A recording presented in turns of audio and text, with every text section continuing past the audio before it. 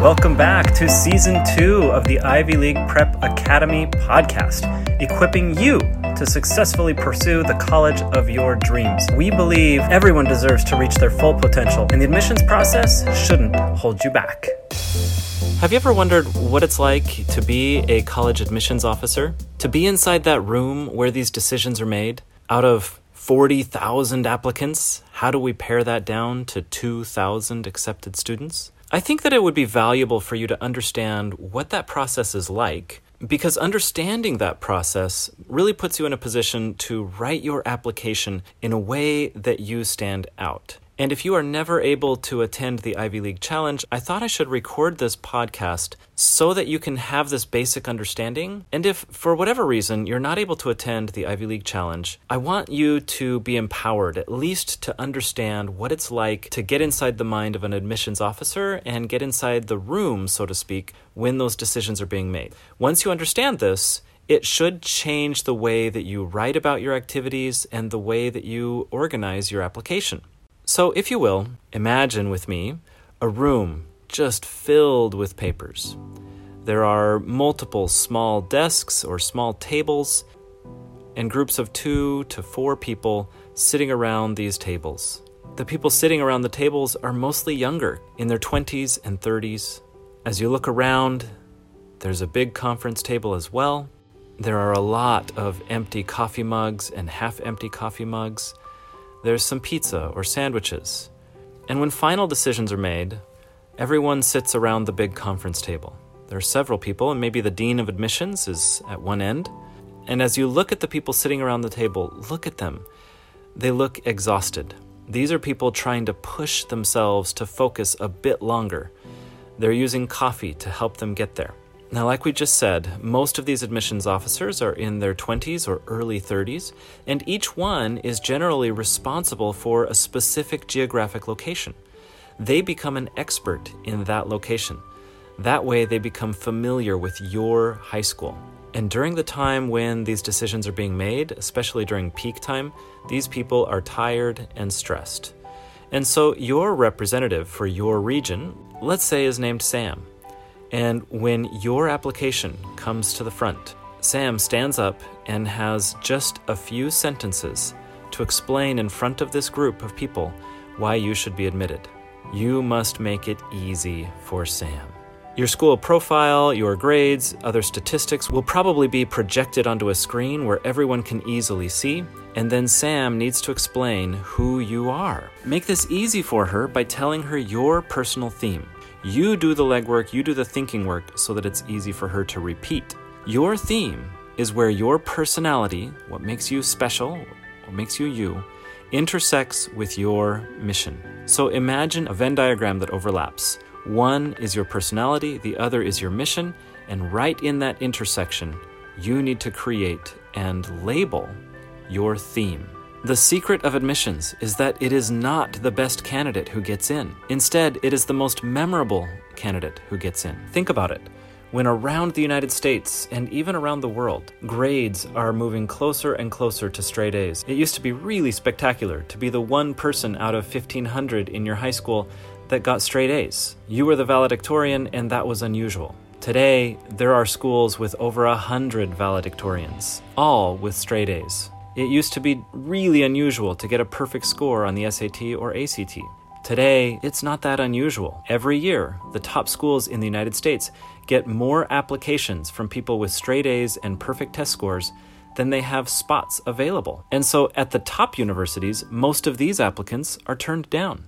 Only a few are able to get in. So just think for a second. Is it really realistic to think that the best candidate is the one that's being admitted? How on earth are the admissions officers going to know that one candidate is better than another? Now, knowing that the collective goal of all of these admissions officers is to somehow put together a mixture of people, a fruit salad, if you will, a mixture of people with varying talents and varying personalities and varying personal values so that they can support each other and become a community, a living, breathing community where the whole is greater than the parts.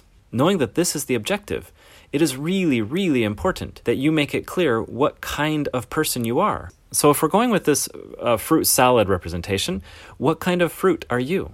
If you are not clear about who you are, about your personality and your values and what makes you you, and your mission, the impact that you make in your community and the things that you do that are outstanding, if you're not clear about your personal theme, that Venn diagram, the intersection of yourself and your mission, then it makes it very difficult for the admissions officers to figure out where you fit in the class. That's why in the Ivy League Challenge, we take time to do the exercises and help you identify your values and develop your mission.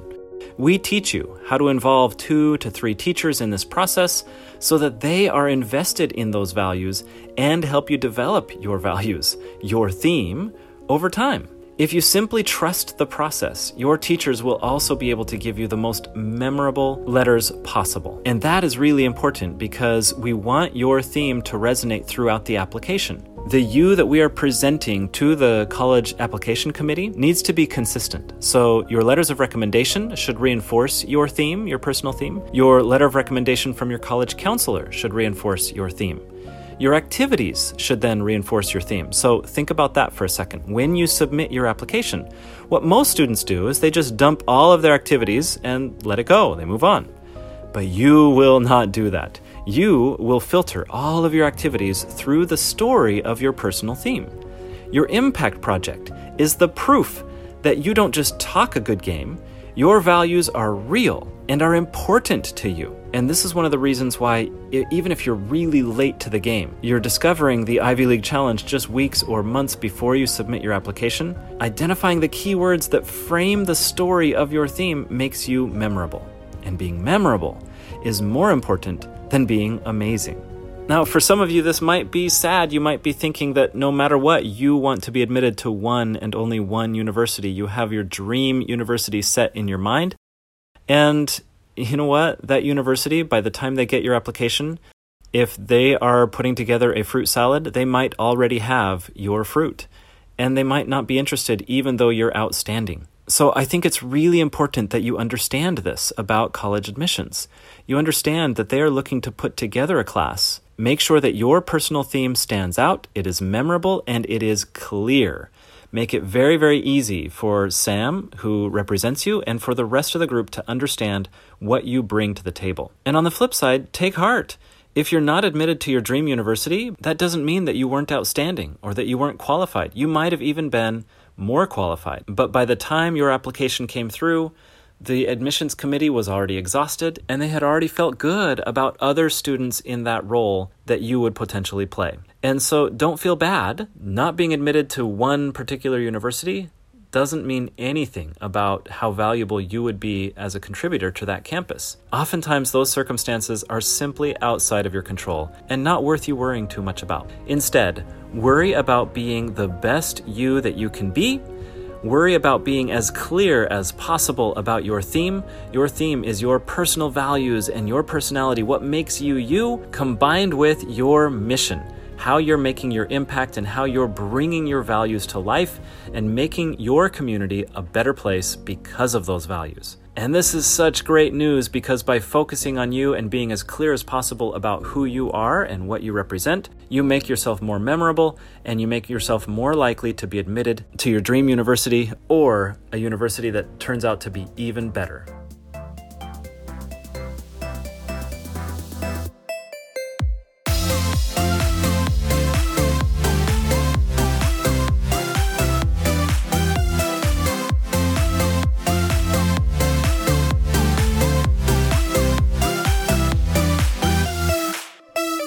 Music for this episode came from We Are Here by Declare P. I'm Steve Gardner. If you like what you heard, please subscribe and share with a friend. Thanks for listening.